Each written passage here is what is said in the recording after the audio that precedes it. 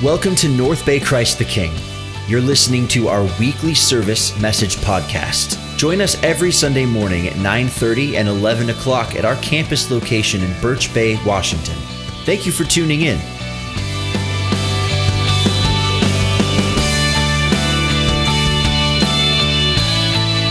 All right. If you were here last week, I want to apologize to you because I was really sick. And not that was my fault, but it was somebody's fault. Gave me some germs and I'm sick. But I also want to apologize. I was kind of grumpy a little bit. You ever felt like you're talking when you had bad cell phone reception? That was what I was hearing myself back. And so I didn't yell at anybody the first service, this service, but the last service I really had to apologize because I just said it was the Dayquil speaking rather than me on that. But I'm feeling a little better. I hope you are. And thanks for giving grace, because that's our theme here, because grace is a wonderful thing to have, right? It's a wonderful thing to receive. And I'm grateful. I'm deeply, deeply grateful. And I try to wake up every day in an attitude of gratefulness. That song today is, I choose this day to be grateful. And I am grateful for God's grace to save my sorry soul. And I think many of you are the same way, of God's saving grace. And we spent some time, a few weeks talking about that a few weeks ago, but we also spent some time talking about last week, God's sustaining grace. That God's grace gets us through what we need to get through. And man, many of us could say we live to tell, but because of God's amazing grace, where when we were weak, Christ was strong in us through his grace. Today, it's going to be a heavy topic. It really will be. And I felt that the first service as people come up to me and what they're battling with and what they're going through. So I just want to warn you a little bit on that, because here's where we're at. It's much easier to receive grace or desire to receive grace than it is to give it, especially when people have hurt us and hurt us deeply. I came across a story a while back. It was a guy named Kevin Tunnell who was court-ordered to mail a check every Friday in the amount of $1 to a family member he'd rather forget. It was a weekly reminder of what happened on the first Friday of 1982 when he was 17 years old. This is the day he killed an 18-year-old girl because he was drunk behind the wheel. The girl's parents could have received quite a bit of money, maybe millions, but settled for $936 to come to them $1 a week for the next 936 weeks. That it would equal 18 years. 18 years, the age of their daughter that died, that they lost, that Kevin had killed. Kevin made the check out every week to the victim's name.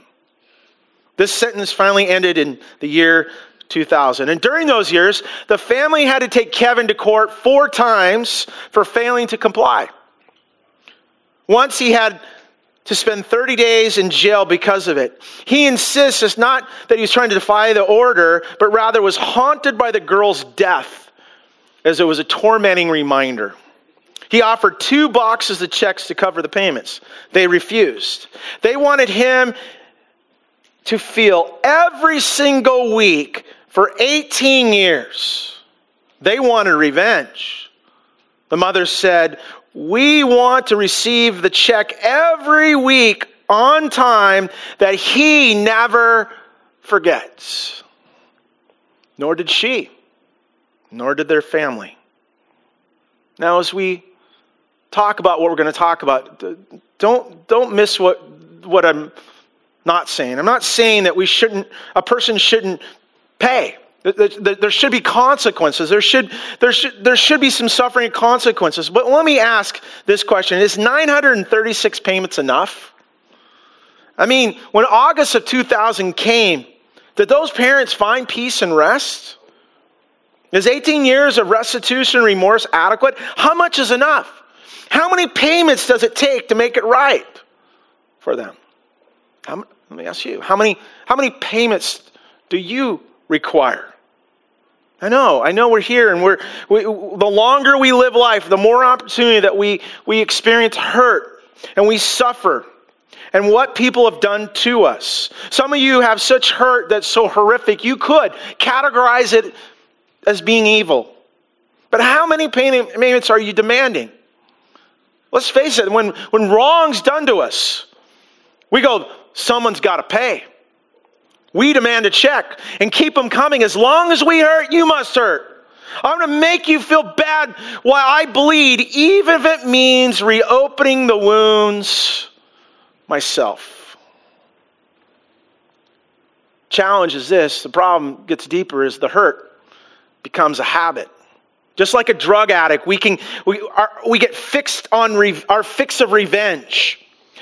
A surge of adrenaline sweeps over us. It numbs us to even give us a high because that's how we cope. We become emotional junkies, unable to make it through the day without mainlining a bit of bitterness. What's even more is that hurt turns to hate. And that hate goes deep, deep within the very core of our souls. Not sure where you relate today in all this, but all of us for various levels could say, yes, I know what it feels like. But really, how many payments are you demanding? When is enough enough?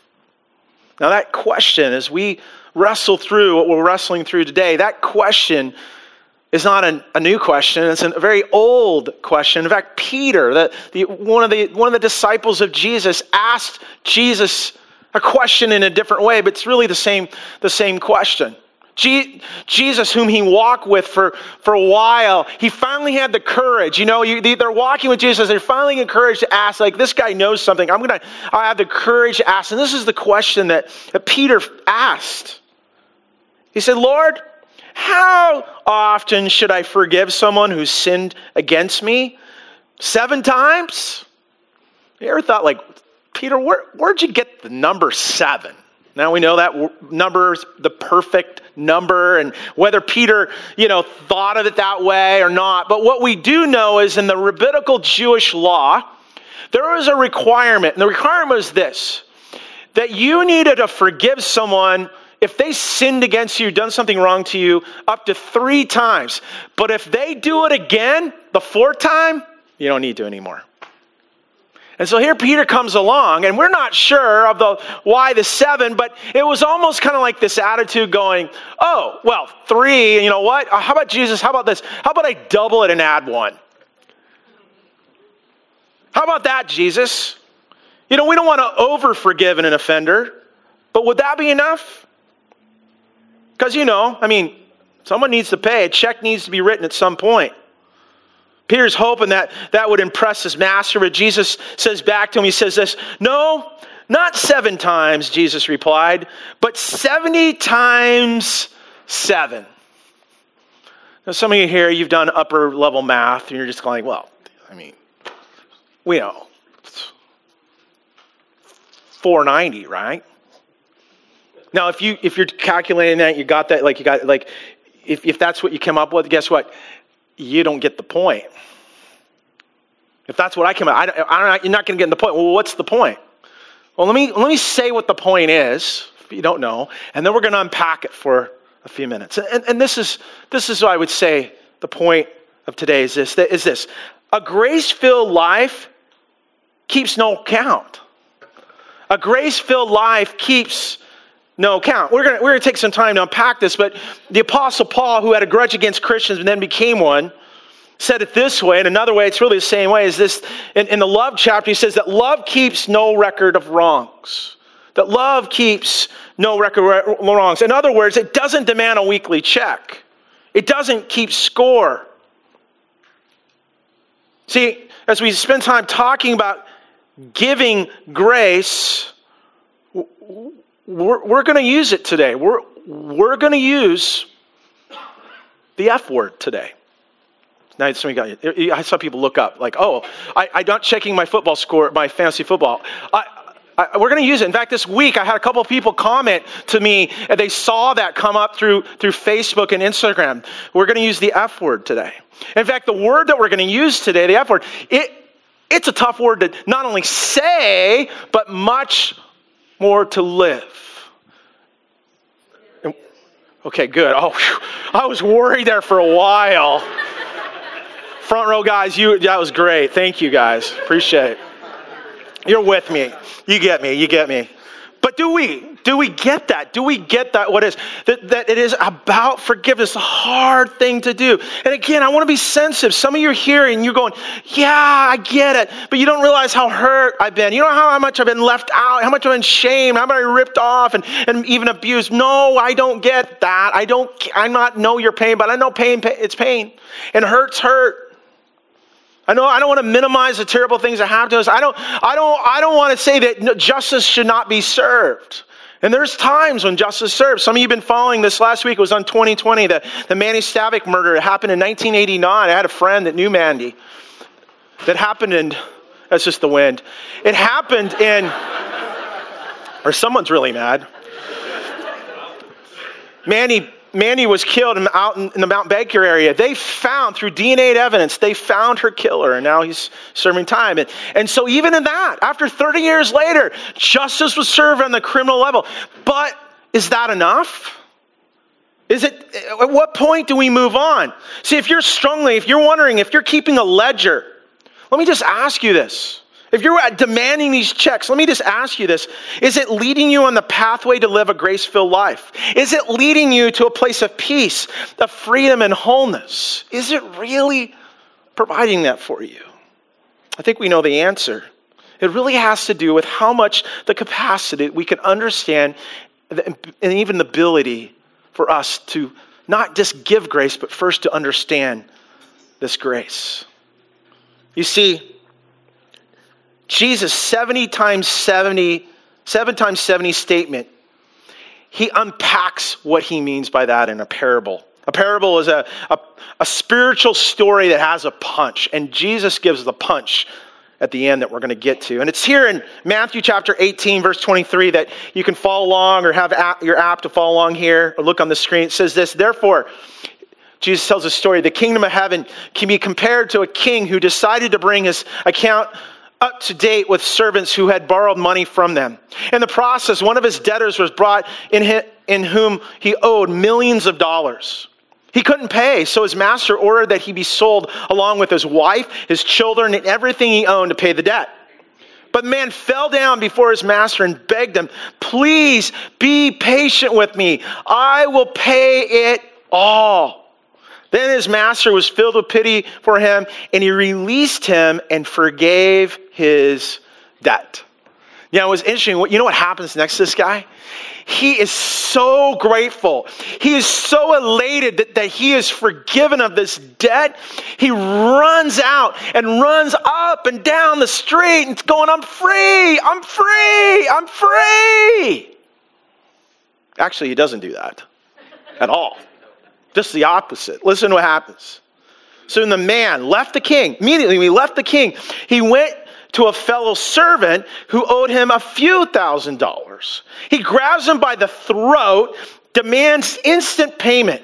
His fellow servant fell down before him and he begged him for a little more time. Be patient with me. I will pay it. Sound familiar? And he pleaded. But his creditor wouldn't wait. He had the man arrested, put in prison till the debt could be paid in full. Now we read that going, oh, Jesus, you're speaking in hyperbole here. It's just like you're exaggerating. But is he really? I think we can relate a little bit, can't we? We can find ourselves at times where we got the break. We got the out. We received a little bit of grace, but we find ourselves and come to revelation that we sure didn't give grace to the people around us that really maybe they didn't deserve it, but we definitely didn't give it either. I mean, we can go like, what's the deal, guy? This guy, and why would he do this? We can find ourselves doing it. And it's simply a reason why would someone do that? And why would we catch ourselves doing that?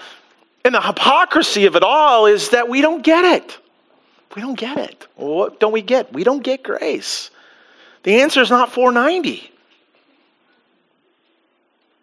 See, God our King desires for us to receive His amazing grace that we do not deserve that we receive, but we don't fully understand it. It's tough to actually give it. So if you're as we read this, look at the story today, and here's some thoughts. Here's some things to take away. Why we struggle for giving grace. Why do we struggle for giving grace? And the first one is really common sense. We don't know how good we got it. We just don't know how good we got it. And the story of the ungrateful debtor, Jesus exaggerates to make this point. This guy owned, and your Bible translation might not have dollars, might say talents, 10,000 talents. That, you know what that equals to? 125,000 years of wages. 125,000 years. It's funny, the guy says, oh, I'll pay you back. 125,000 years? See, we need to understand our debt to God as our King is far greater than the ability for us to pay. See, we don't need a higher salary. We don't need a bigger wage. We need a gift. And that's exactly what was provided for us. Romans tells us this. For the wages of sin is death. Work really hard. What does it lead to? Death. But the gift of God is eternal life in Christ Jesus our Lord. The gift of God. It's grace. Getting grace. You receive a gift you can't earn or buy or beg for. Now imagine. If God demanded reimbursement from us from what we did and the sins we've done, if we hurt someone with our hands, would he dismember us? Imagine if we were listening to some gossip, would he cut off our earlobes? If we looked at someone lustfully or looked at what someone else has and we want it, would he pluck our eyes out? If we lie, would he cut his tongue out? Let's rest assured, God is not a mob boss. Okay, he's not going to send Vinny and Guido to break your legs. Okay, forget about it. Okay, he's not going to do that. No, there's no checks to write. There's no payback because there's no way we could pay it. It's only the precious price that was paid on the cross, a drop of blood from the cross of Christ. I love what Peter says this, for you know it was not with perishable things such as silver or gold that you redeemed from the empty way of life handed down to you from your forefathers, but the precious blood of Christ. Jesus is the one payment that was made, that was the payment made. Our master forgave our debt, and none of us can fathom and even understand that. But we're called to grow in that understanding. There's a calling that's there to understand it. But when we come to a greater appreciation, it's there we find graciousness and gratefulness that floods our heart. I love where Jesus, this beautiful story in Luke chapter 7, where this woman comes to him and she bows before him and she's kissing his feet. Can you imagine how awkward that is? You're going along, and of course feet back then it's not like you had shoes. I mean, there's a lot of dust and dirt and everything. And there she's humbling ourselves in such a way. And the religious leaders are freaking out, like, why would you let her do that? And Jesus said to him, he says, therefore I tell you, how many sins have been forgiven? For she loved much. For he who has been forgiven little loves little. When you and I come to that deep, deep appreciation of God's amazing grace, it's there that we begin. It's there that we begin to actually offer forgiving grace. But we struggle. We struggle to do that. And here's another reason why we struggle. We don't allow the depth of God's grace to change us. We don't allow the depth of God's grace to change us. The guy, notice that story. Here he receives this incredible freedom. Like he doesn't have to go to prison. His kids and his wife, they also were going to prison. Everybody was going to prison. And the king forgives him because he pleads with them. But immediately, he doesn't dwell on that. I was grateful for that. No, immediately he goes and tries to get the guy that owes him. And you need to realize that here 125,000 years that he owed is freed, and he could not forgive the guy that owed him 6 years of wages. Gets him roughed up, gets him arrested. What in the world? He didn't get it. And there's times that we don't get it. And when we don't get it, that's when we don't offer a lot of grace to anyone else. And there's a perspective that's there. That we would take some time, not only for the grace that we have received from the Lord, but also knowing and understand other people's stories and getting a perspective. And when we do, that's where we can begin to offer grace to others. I'm always thinking about this one story I heard long ago of a man. He's in a subway. It's busy city, and he got off work. He worked in a business office, and it was a really, really stressful day. And all he wanted to do was just read the newspaper and get home. And he's in this subway, and there's a father with these 3 little children, and they're just causing havoc. They're fighting, and they're causing a lot of commotion. And and everybody else in the train car is just annoyed by them. And it's almost like someone needs to talk to this guy. And finally, the guy just goes, he closes his newspaper and goes, I've had enough of this. And he tells the guy, he lectures him, he says, can you get your kids under control? They're just causing a lot of problems and everything. He starts complaining about this guy's kids. And the father turns to him, he says, oh, I'm so sorry. Their mother, my wife, passed away this morning. And you hear those kind of things, and you hear those moments where things like that happen, and it changes everything. The guy went from annoyed to incredibly compassionate in a moment. We don't know what's going on in other people's lives. Now, it doesn't mean we give excuses and enabling people and victim. I'm not saying that. But do we really understand the circumstances of someone else's life before we pass judgment upon them? I think we're all guilty of that. And when we get the perspective of God's grace in our own life and what he's doing, we can become gracious to others. And there's a growth in grace. I love what Peter says this, to grow in the grace and the knowledge of our Lord Jesus and Savior Jesus Christ. Not only are we growing and understand our grace that we received, but we also grow in the understanding of the God's grace working in other people's life, that there's a process of the work that he's doing. Unfortunately, not giving grace attributes, though, when we don't give it, here's a danger. Here's a danger. See, the issue of unforgiveness, what it does, it stunts our growth and the deepening understanding of God's grace. And so when we don't get it, we're not able to give it. And so what happens is this is the consequences. We haven't realized the implications of not giving it. We really haven't understood the implications of not giving it. See, I never finished the story of the ungrateful debtor. And let me wrap it up with this. It says, this is what happened to the man. It says, when some of the other servants saw this, they were very upset. They saw this guy got all this grace from the king, and then he goes and doesn't give it to this other man. It says he went to the king and told him everything had happened. Then the king called in the man who had been forgiven and said, you evil servant, I forgave you that tremendous debt because you pleaded with me. Should you have not have mercy on your fellow servant, just as I had mercy on you? Then the angry king sent the man to prison to be tortured until he had paid his entire debt. How many know what goes around comes around? Justice was served, guess what? Because grace was withheld. Now we can go, wow, poor sucker. Man, he didn't get it. Well, Jesus didn't stop there to finish the story. Those religious leaders maybe were thinking the same thing at the time. The people around him and then he just drops a bomb to sum up the story. This is what he says. He says this, that's what my heavenly Father will do to you if you refuse to forgive your brothers and sisters from your heart. Drop the mic. That was the moment. Oh man, how we have done this. See, if you're wanting a grace-filled life, if you're wanting a freedom in your life, if you're wanting the peace that really truly comes, that grace offers, we have to be at the place to be able to give it ourselves. And when we don't, when we can't forgive, what it leads to is something very, very dangerous. And it's called bitterness. Bitterness is unforgiveness not dealt with. And it comes in and it settles in.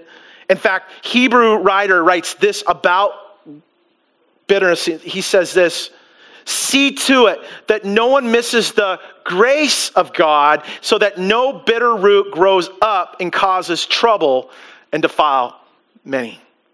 See to it that there's not a root, not a seed that becomes a root that would be in your own heart and in your own life. Just like a root in the ground. What happens is it pushes through the surface and it grows up and eventually the root becomes fruit. And he says it defiles many. Not only defiles our relationship with God, but defiles all the relationships around us. That's what bitterness does. Bitterness is this root that becomes fruit. You ever had a rotten apple in a bag? All the apples are rotten. All the potatoes are rotten. It's stinky. It's gross because of one. And that's what it is. It defiles many. Bitterness wraps itself in gossip and slander and mistrust and doubt. It blinds people from hearing the truth and getting other people's perspective. It sows discontentment and it divides and weakens people. Not just people, groups of people. I've seen it happen. I've seen it.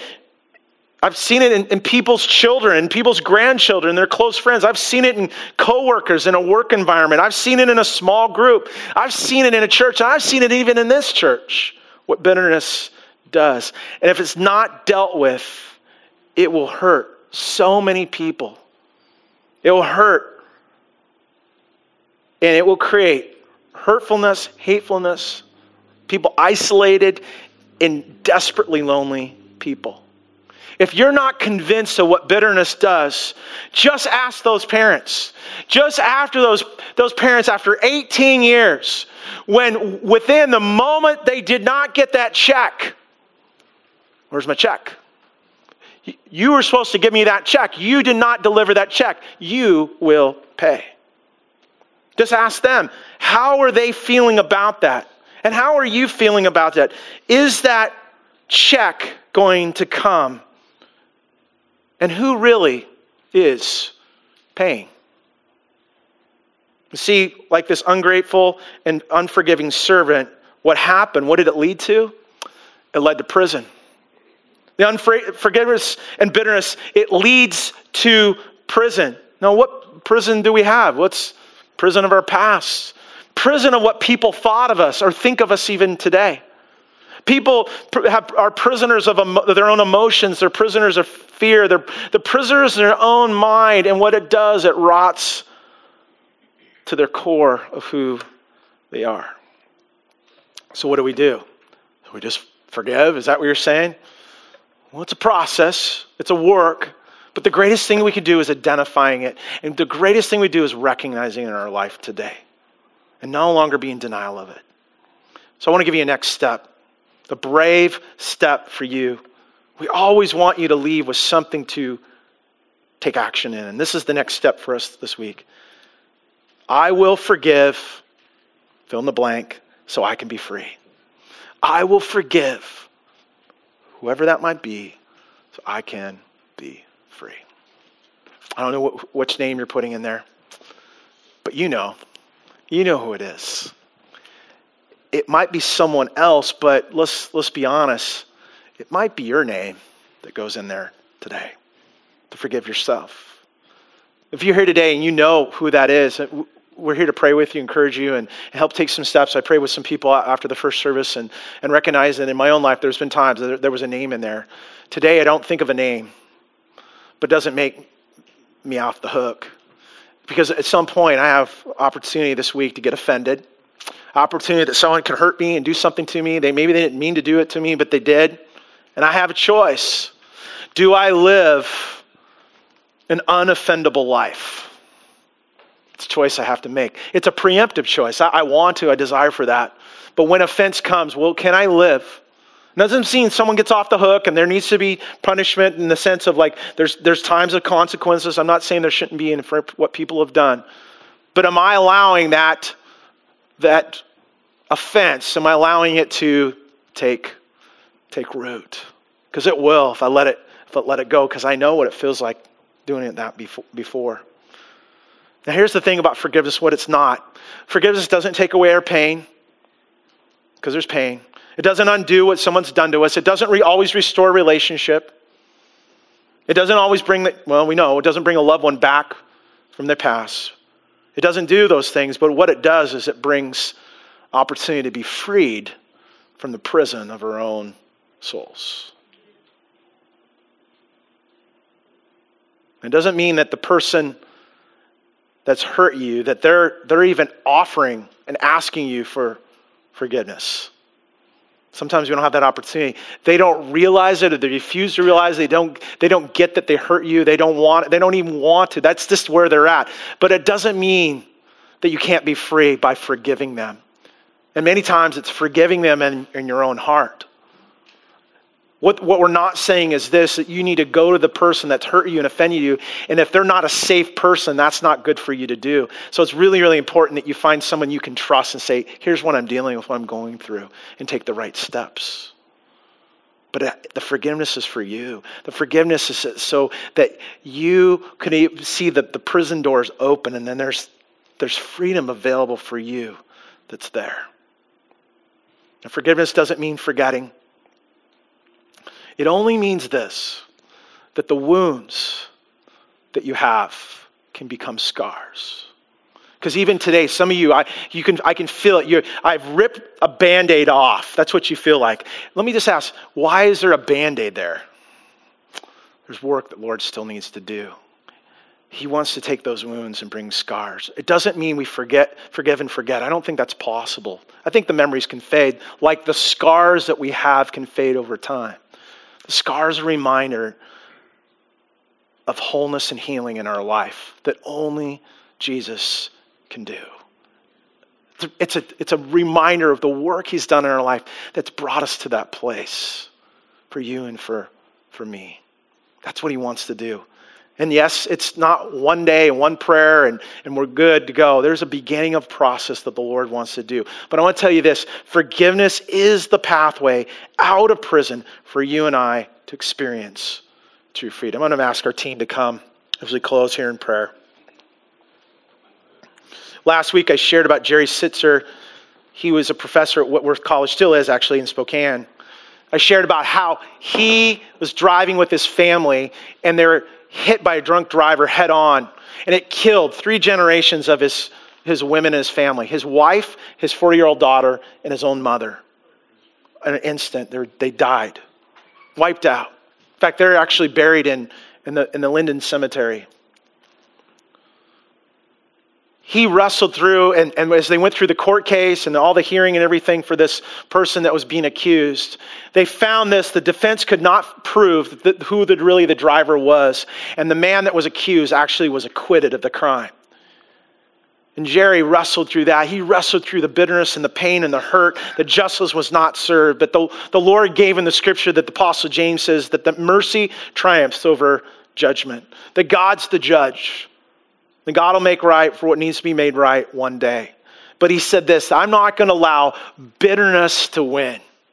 I'm not going to allow unforgiveness to have a hold in me, that I want to be freed. So I will forgive. I choose to forgive. As we pray, I just got to ask this question. Are you still waiting for the check to come? Are you still waiting for the weekly payment? Grace-filled life keeps no count. It keeps no record. Will you pray with me? Let's take a moment here today. The heaviness of this moment is the fact that it's a big deal. And we're all affected by this. We're affected by the people that we've struggled to forgive. We're affected by the people that we've hurt, that we need to ask for their forgiveness. It's a weighty, heavy moment.